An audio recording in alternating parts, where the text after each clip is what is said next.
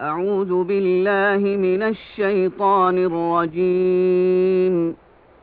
ولو يعجل الله للناس الشر استعجالهم بالخير لقضي إليهم أجلهم فنذر الذين لا يرجون لقاءنا في طغيانهم يعمهون. وإذا مس الإنسان الضر دعانا لجنبه أو قاعدا أو قائما فلما كشفنا عنه ضره مر كأن لم يدعنا إلى ضر مسه كذلك زين للمسرفين ما كانوا يعملون.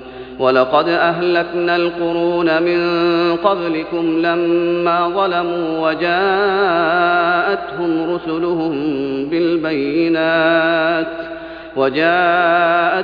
رسلهم بالبينات وما كانوا ليؤمنوا كذلك نجزي القوم المجرمين. ثم جعلناكم خلائف في الأرض من بعدهم لننظر كيف تعملون.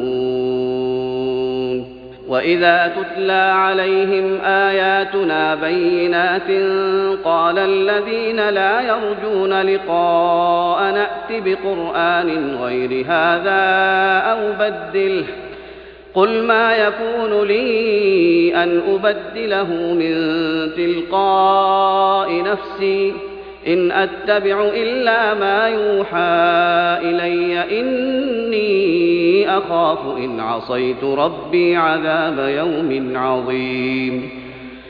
قل لو شاء الله ما تلوته عليكم ولا أدراكم به فقد لبثت فيكم عمرا من قبله أفلا تعقلون. فمن أظلم ممن افترى على الله كذبا أو كذب بآياته إنه لا يفلح المجرمون. ويعبدون من دون الله ما لا يضرهم ولا ينفعهم ويقولون هؤلاء شفعاؤنا عند الله قل أتنبئون الله بما لا يعلم في السماوات ولا في الأرض سبحانه وتعالى عما يشركون.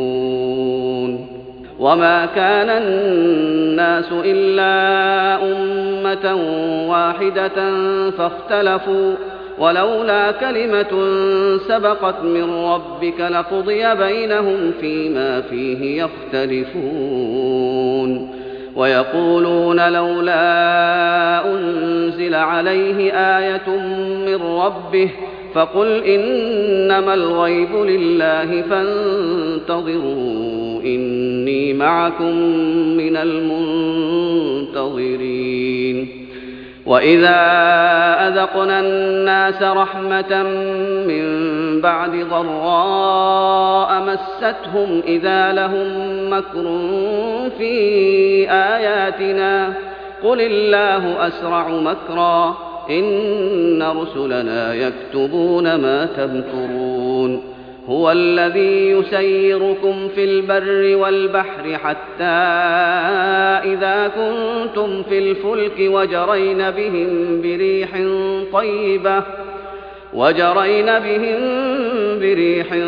طيبة وفرحوا بها جاءتها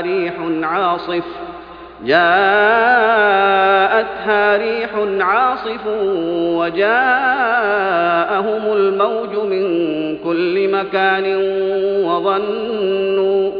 وظنوا أنهم أحيط بهم دعوا الله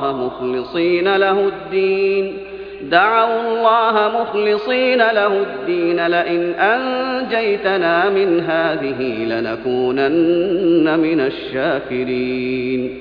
فلما أنجاهم إذا هم يبغون في الأرض بغير الحق يا أيها الناس إنما بغيكم على أنفسكم متاع الحياة الدنيا ثم إلينا مرجعكم فننبئكم بما كنتم تعملون.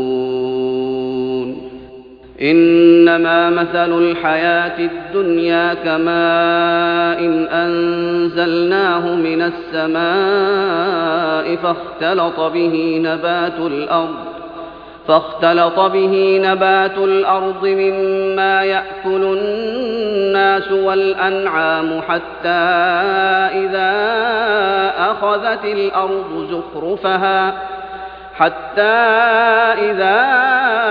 أخذت الأرض زخرفها وزينت وظن أهلها أنهم قادرون عليها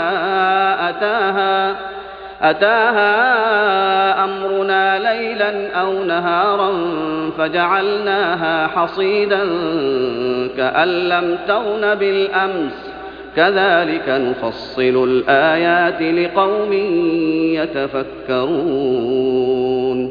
والله يدعو إلى دار السلام ويهدي من يشاء إلى صراط مستقيم. للذين أحسنوا الحسنى وزيادة ولا يرهق وجوههم قتر ولا ذلة أولئك أصحاب الجنة هم فيها خالدون.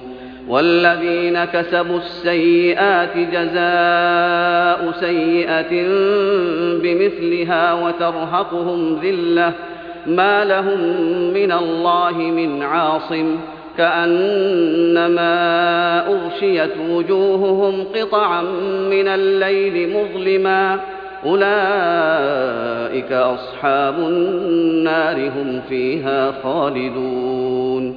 ويوم نحشرهم جميعا ثم نقول للذين أشركوا مكانكم أنتم وشركاؤكم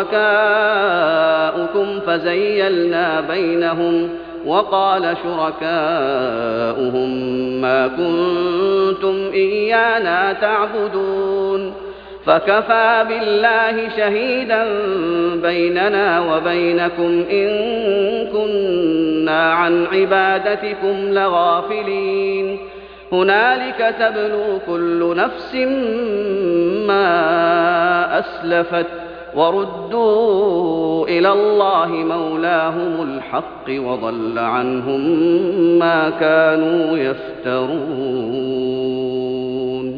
قل من يرزقكم من السماء والأرض أم من يملك السمع والأبصار ومن يخرج الحي من الميت ويخرج الميت من الحي ومن يدبر الأمر فسيقولون الله فقل أفلا تتقون.